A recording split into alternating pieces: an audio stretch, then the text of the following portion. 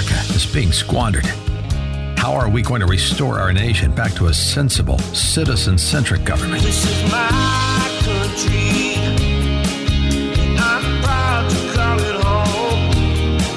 This is my country. And I'll never stand alone. It's time for populism with a purpose. Welcome to Reimagine America with Joyce Cordy. Joyce is a businesswoman, not a politician, and she's here to offer pragmatic, possible, and post-partisan solutions for the 21st century. This is my country. See it shine and see. Now, your host for Reimagine America, Joyce Cordy. And good morning and welcome to the Reimagine America radio hour on what is a very cold and rainy Sunday morning in California. And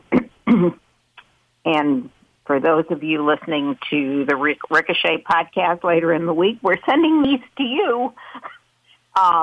It's been a super windy, cold, and wet weekend here. And so it turned out to be a good weekend to curl up with a best-selling book, Warning by Anonymous. But first, it's going to be tough to talk about patriotism an hour before the kickoff between the 49ers and the Ravens.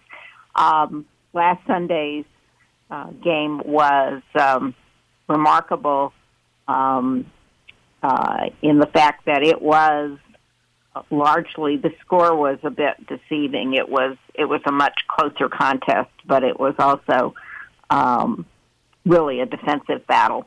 And I have to say, I was really impressed with how well the Niners defense held up. And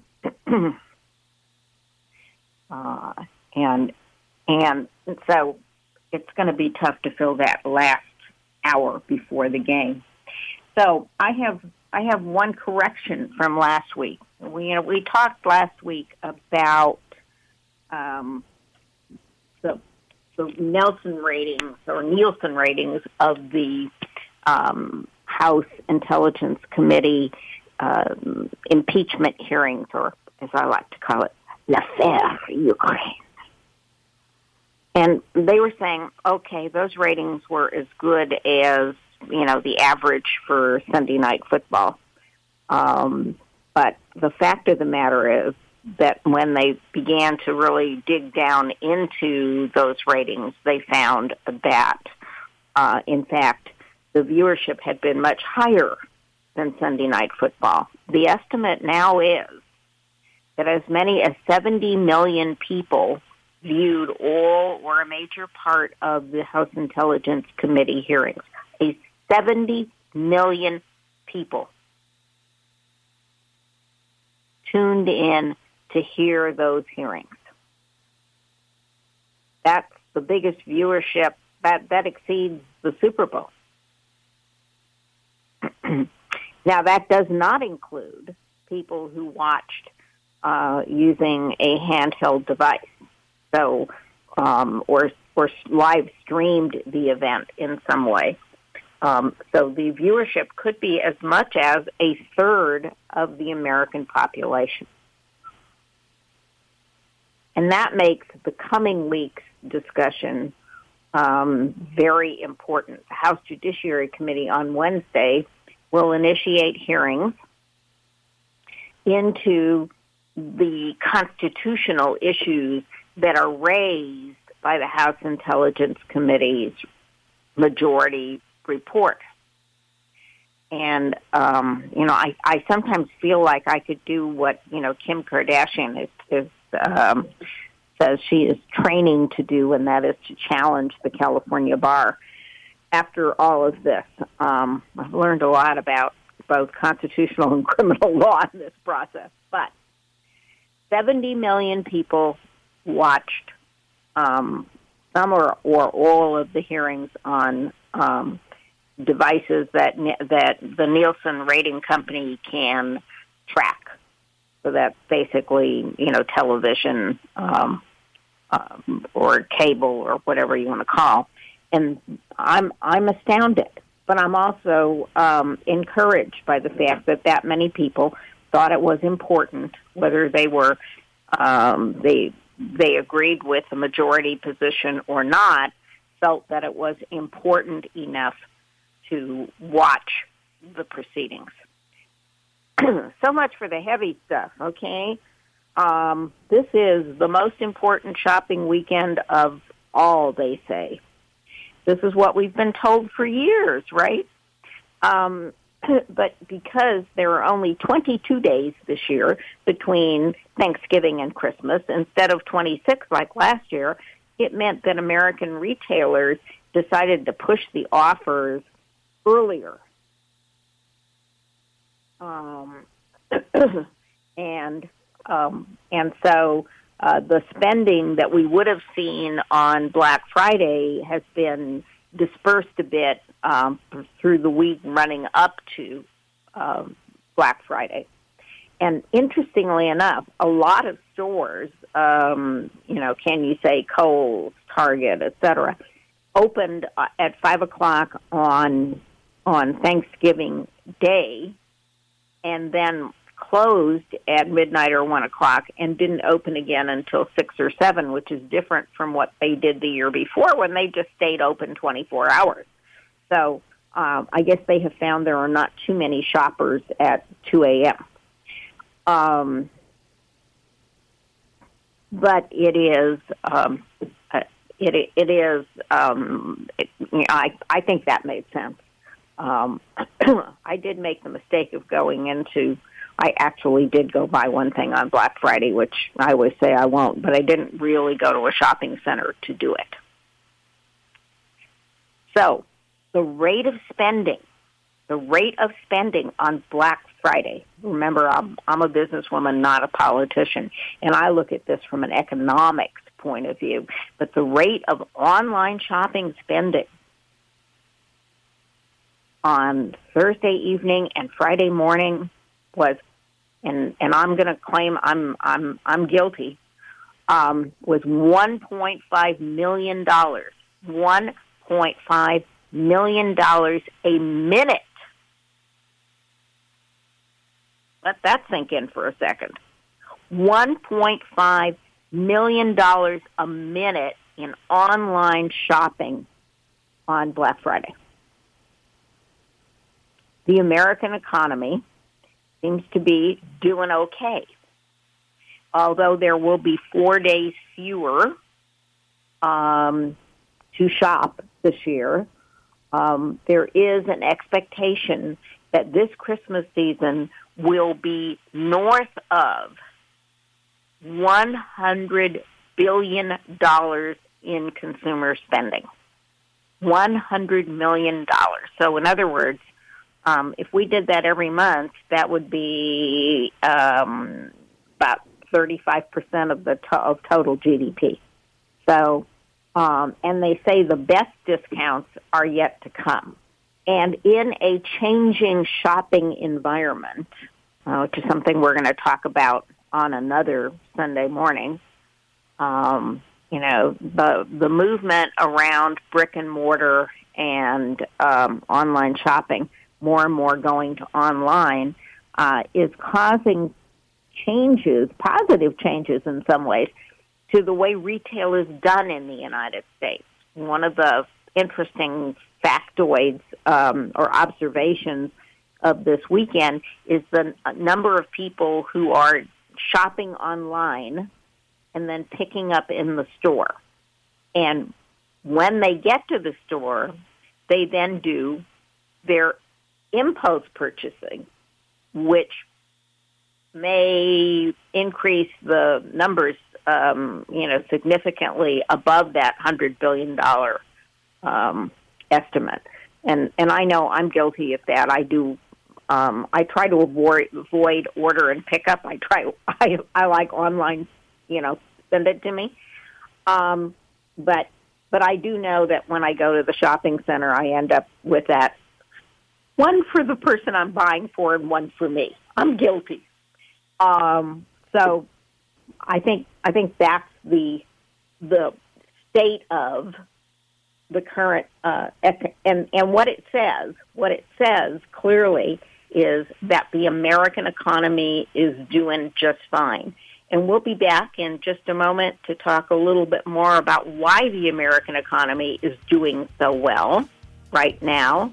And then let's dive into the warning by Anonymous.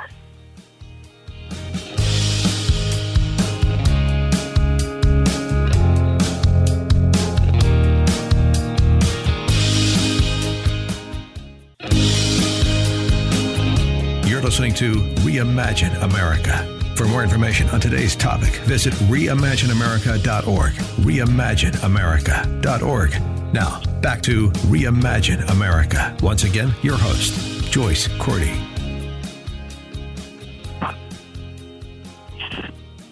And as we were going to break, we were chatting about the Christmas season shopping and how good a shopping season it looks to be. Now, we all know the S&P and the Dow are at these unbelievable highs. That's because there is no way to make any money in money markets because of the reduction in interest rates. So we're seeing two sides of the coin here. We're seeing a Fed worried about the possibility of an economic slowdown and thus a quarter-point reduction in interest rates, which affects your credit cards and car purchases and so forth. We are also seeing in this Christmas season about a 1% pullback in spending at the top of the economic pyramid. So in other words, the wealthiest in America are pulling back a little bit. And that may be just a decade of ridiculous spending, or there isn't, when AirPods are the hottest item for the Christmas season, maybe there's not something new on the market for them, but there is a pullback at the top of the spending pyramid. But it is largely offset, okay? If we could get serious and talk about the velocity of money or what expands an economy, what is expanding this economy is people at the lower strata of income are doing better. Now, that's due to state-level increases in the minimum wage. It's due largely to a really, really tight labor market in which we have 3% unemployment, and people who then have now re-entered the labor market at the lower end of the economy tend to spend everything that they earn. And that actually causes the U.S. economy to expand faster than when the 1% spend. Because remember, what drives the economy is not the total amount of money, okay, but rather the speed with which it changes hands. And so when you have people at the $15 to or the $10 to $20 an hour range working full time, as we have now in a full employment market, then those people tend to spend their paychecks faster than do people at the higher end who then invest in stocks or buy or savings bonds or savings accounts or whatever investment instruments. And so those people at the bottom are causing the economy to grow faster. And so we should be very encouraged by the fact that the economy is doing so well. And that is due to, in part, lower taxes and less regulation. In part, she says. It is also due to just the underlying resilience of the U.S. economy, and it is due in no small measure to stronger regulation imposed on our banking and investment system after 2008, and the sobering understanding of what happens when these large financial institutions take too much risk, and so within those same institutions, self-imposed regulation. But the American economy is showing, it's very confusing because it's showing no inflation. But yes, the increase in employment at the lower wage rate stations, or those less skilled jobs, is driving better economic news because we are a 70% consumption economy. So, all that said, I hope you went out, and I'm going to say, in all honesty, I did not, but I will do my small business shopping when it stops raining sometime today.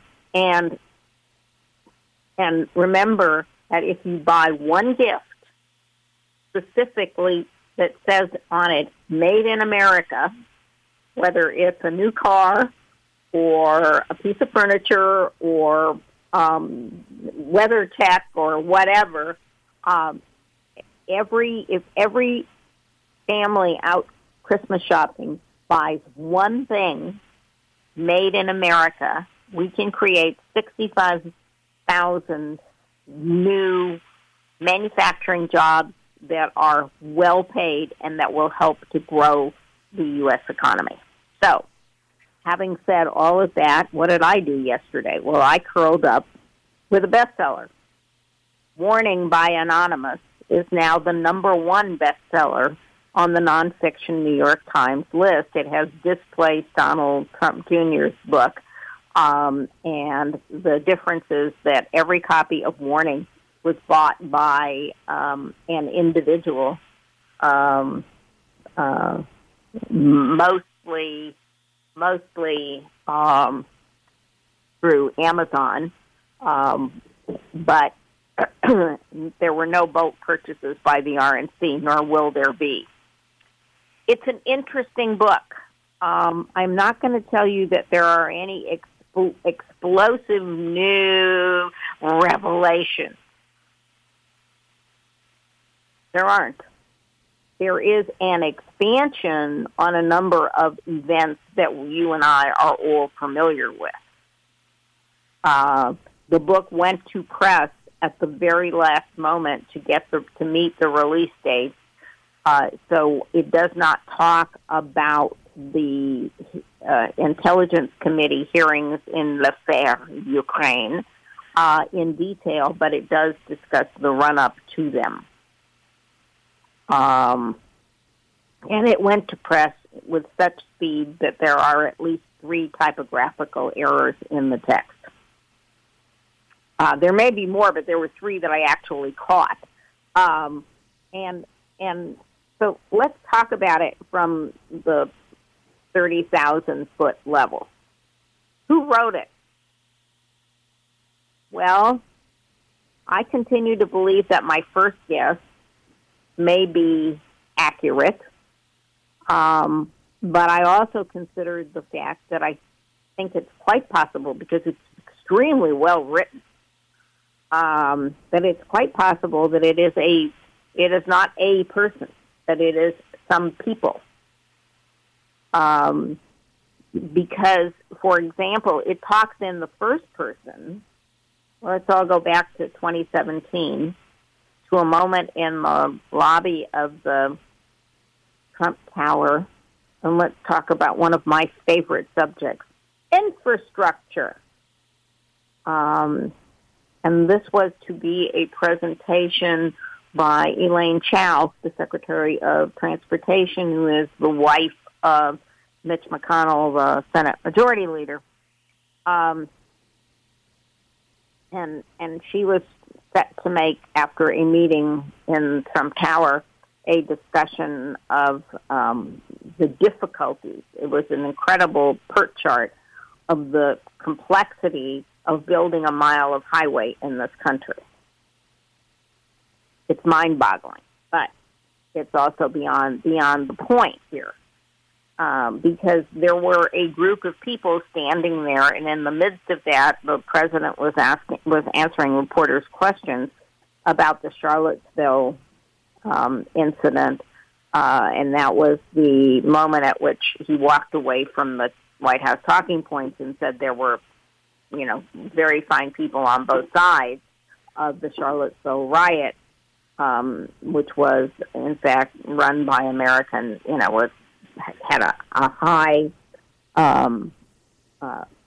percentage of American Nazi input. We'll all remember Blood and Soil and Jews Will Not Replace Us while carrying their tiki torches.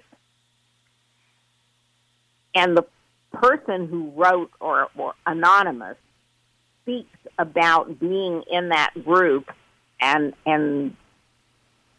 speaking as it speaks in the first person, I, standing there, and then talks about General Kelly and a few other people who were also present. But the fact of the matter is, if we believe that Anonymous is still in the administration, then, not a person who was pictured at that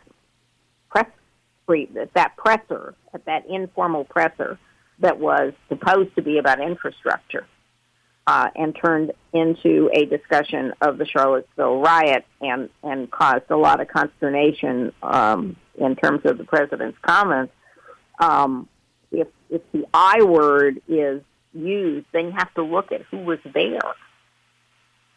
And there is no one who was pictured behind the president, with the exception of Elaine Chao, who did not write this book. Then you wonder who it can be. Then that's when you start to think it's not a single person. If it is not a single person, then it is quite likely the actual text was written by somebody other than the protagonists who speak in the book. And I think that is quite possible. So, Anonymous tells us in the introduction that the objective is to provide a warning, that it goes into some detail, that this person was told they could make multiples of 7 figures for a book like this, that the author has pledged not to profit in any way, that all the proceeds of the book are going to go to charity. The largest charity that will receive proceeds from this book, it turns out, is the Washington Press Corps.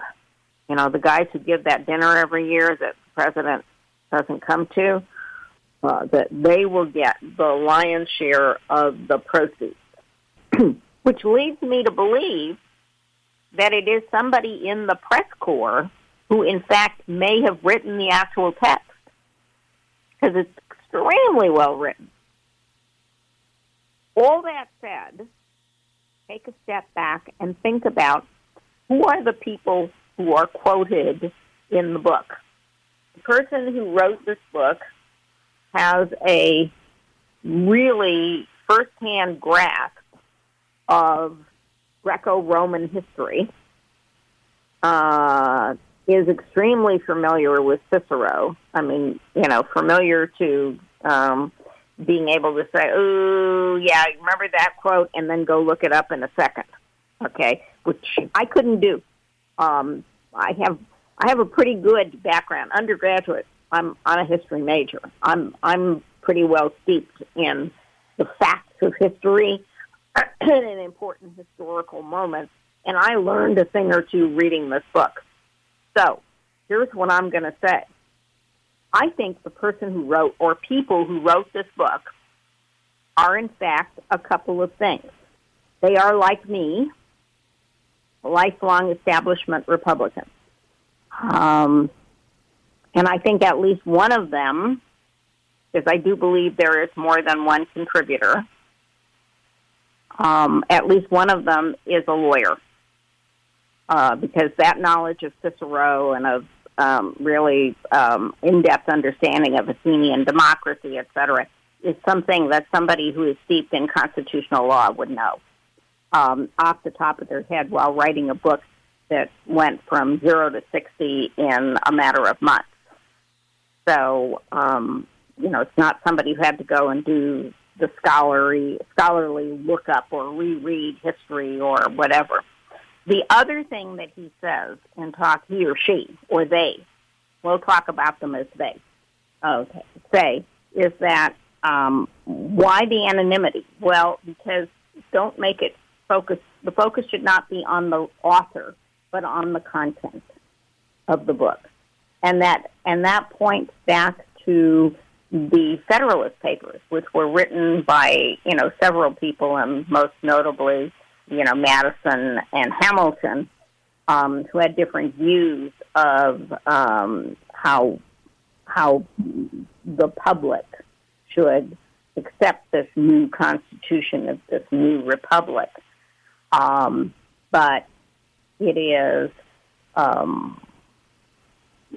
they wrote it, everybody wrote under the name, under a single pseudonym, because they wanted the focus to be on the concepts they were presenting and not on the personalities, because they were, in their time, quite notorious, and there were quite differing opinions on Madison, Hamilton, Washington, and some of the others who contributed as publicists.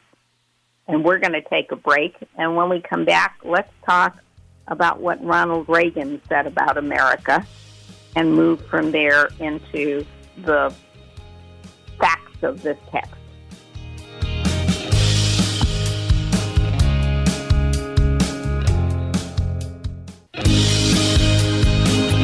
You're listening to Reimagine America. For more information on today's topic, visit reimagineamerica.org. reimagineamerica.org. Now, back to Reimagine America. Once again, your host, Joyce Cordy. And we're back. I guess it's time to stop wondering who and talk about what. So, as I said, Charlottesville was a defining moment in this presidency. And Anonymous writes, I know that's a question that many of you are asking. Why didn't anyone leave after the comments about Charlottesville? Why didn't anyone leave? God knows it would have been easy. We all have, and this is a really important sentence in the book, it's in the present tense. We all have draft resignation letters in our desks or on our laptops. That's the half-teasing, half-true advice you get on day one in the Trump administration or immediately following Senate confirmation. Quote, be sure to write your resignation letter. You may need it at a moment's notice or less, end quote. Some of us did consider resigning on the spot after Charlottesville. One journalist reported a cabinet member saying he would have written a resignation letter, taken it to the president, and shoved it up his, and I can't use that word on the radio. That sentiment was shared, but in the end, no one angrily stormed out. There was no protest resignation. Why do people stay? A close friend asked me at the time. You should all quit. He's a mess. That's why I responded. Because he's a mess. It was true for a lot of us. We thought we could keep it together. The answer feels more hollow than it used to. And then he goes on to say the mood in the administration darkened in the months ahead. So Charlottesville was, in year one, as many of us feared, a turning point or a harbinger, or as he says, or he, she, or they say, a harbinger of more to come. It was also the moment when I received the answer to the lingering question I had about him. The question is not whether Trump was a model leader. Such a conclusion would have been laughable by that point. The question was whether the presidency, remember during the campaign when Trump promised us he could be as presidential as anybody, to go back to the text, the author writes, whether the presidency would at least instill in this man the ability to be a bigger person than he was, whether he could rise up to meet the moment. That was my hope. Not long after, as I walked the state floor of the White House, I scanned the portraits of American leaders adorning the corridors. One thought started to grip me and never left. Donald Trump does not belong among them. He isn't a man of great character or of good character. He is a man of none. At that moment, as I read that, that's a moment beyond which we've never gone in testing American democracy. But it makes me question why somebody would remain in the administration. So again, there is a form of hubris in saying, well, I, anonymous, or we, anonymous, or they, anonymous, stuck around because we thought it was our constitutional duty to create what the writer calls frequently the steady state. In other words, keeping the wheels from going off the rails. And he goes from that moment to begin to talk, or he or she or they. I'm using he in the, I'm over 40 and we used to call them congressmen or congresspersons or whatever. Anyway, I'm assuming, because there are very few women in the administration, and we definitely know Ivanka Trump did not write this book, that it is a man or men. Because there's only one woman possibility. Wait, did you say there's only one woman possibility? Yeah.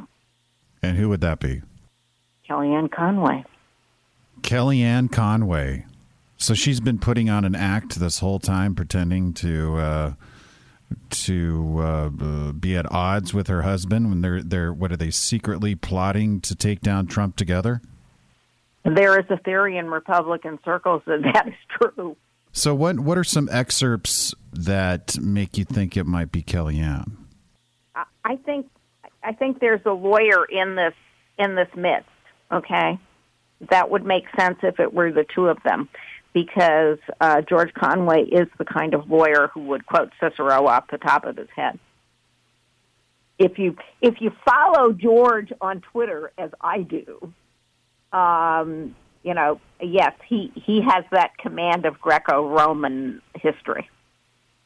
And when you look at the passages in the book, each chapter begins with a excerpt from another Republican president to set up the purpose and to establish the contrast. And so when we come back from a quick commercial break, while you're all sitting there thinking, Kellyanne, she's crazy, Joyce is crazy. Maybe she's dumb like a fox. We're going to go take a quick commercial break, and when we come back, let's take a quick look at Ronald Reagan, something we can all agree about.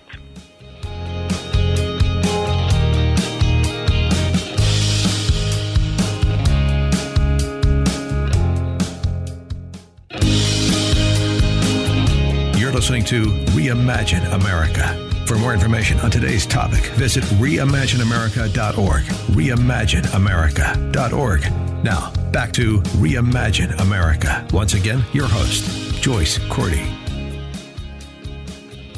And we're back. And I will say, just as I segue into Ronald Reagan, I will say, I answered Vince's question about, the one woman. That is not my first guess. Kellyanne Conway is a possibility. It's not a probability. My probability is that it's a he.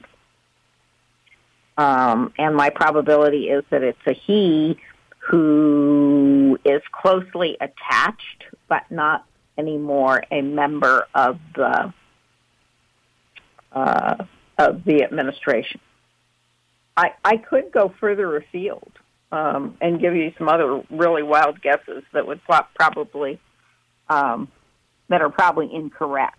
But I was struck at the end of that passage in which the writer says Donald Trump isn't a man of great character or of good character. He is a man of none. That the next page begins with a quote from Ronald Reagan that you have to listen to carefully, because it says everything that I believe about America. We must present to the world not just an America that's militarily strong, but an America that is morally powerful, an America that has a creed, a cause, a vision of a future time when all peoples have the right to self-government and personal freedom. I think American conservatives are uniquely equipped to present to the world this vision of the future, a vision worthy of the American path. It almost brings tears to one's eyes to read that kind of a passionate statement of what all my life I have believed American conservatism is. We are the good guys. And that theory under current administration is being tested. It's being tested on a daily basis. And it's being tested in ways that the Founding Fathers would not have imagined. Government by tweet, policy by tweet from someone who does not read briefing papers and does not have fixed opinions or a sense of direction, according to this book. He goes on, this is a chapter about fake views, not fake news. It's about inconsistencies.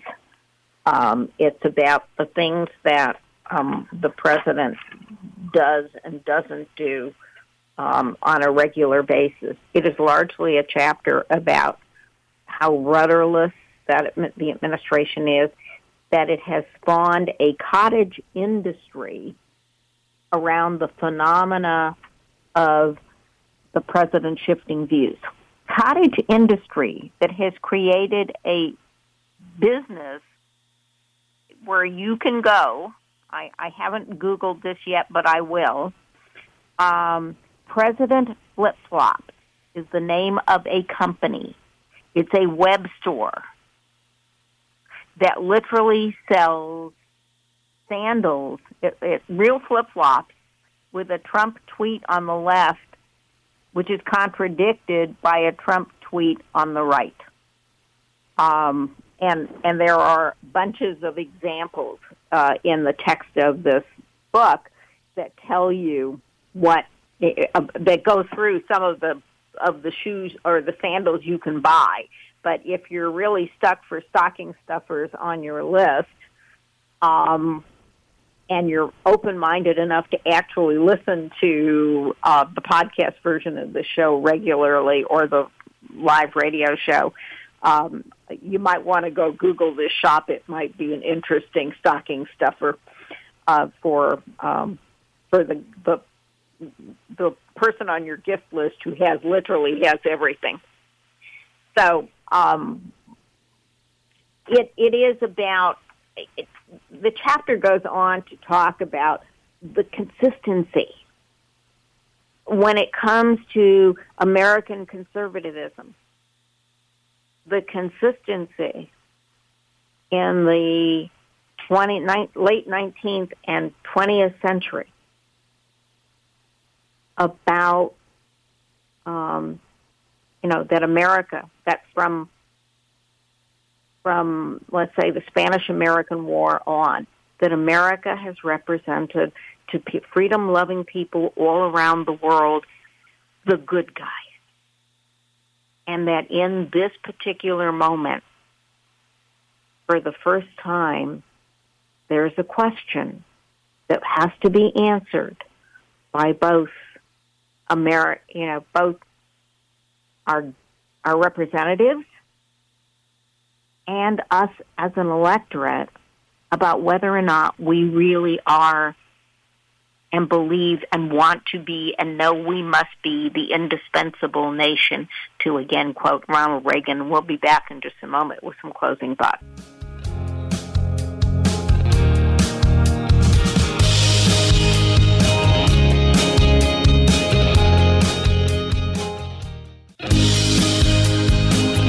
You're listening to Reimagine America. For more information on today's topic, visit reimagineamerica.org. reimagineamerica.org.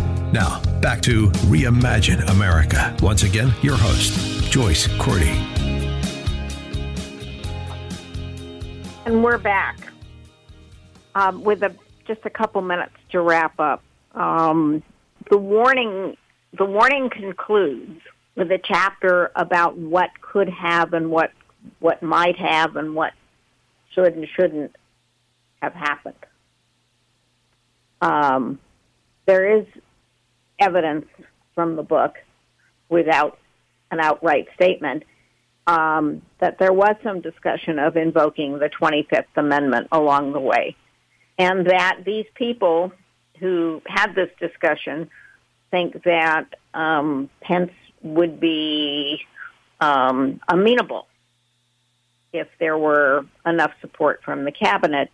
But Anonymous does not think that that is the course that needs to be taken, nor does Anonymous, having written the book before the House Intelligence Committee hearings, believe that the best course of action is impeachment. What Anonymous goes on to say is the executive, it is to quote Alexander Hamilton, who wrote, and again in the Federalist Papers, the executive should be independent for his continuance in office on all but the people themselves. No other political force should decide whether he stays or goes, save for exceptional circumstances.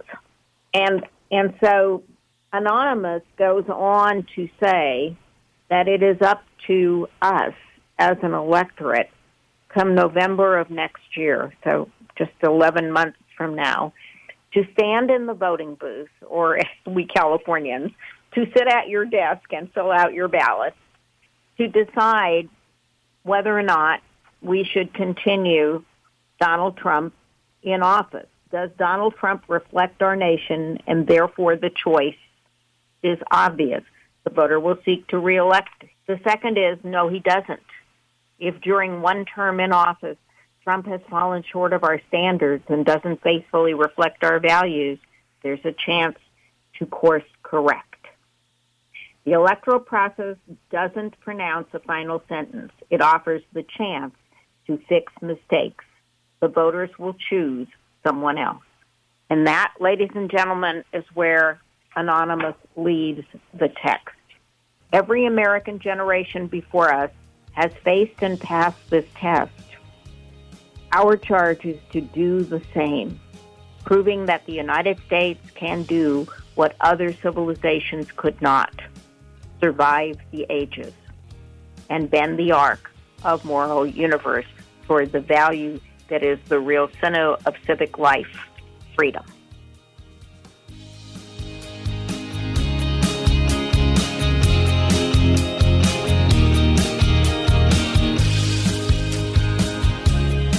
subscribe to the Reimagine America podcast at reimagineamerica.org and ricochet.com. Email Joyce at Joyce@Reimagine America Radio. Follow her on Twitter at Joyce Cordy, all one word, and you can follow the show at Reimagine Radio. This has been Reimagine America with Joyce Cordy. Take a minute now and go to www.reimagineamerica.org. Join the forum, donate, tell others, and sign up to receive future podcasts. That's reimagineamerica.org. And join us again next week for Reimagine America. My country. This podcast is a part of the C-Suite Radio Network. For more top business podcasts, visit c-suiteradio.com.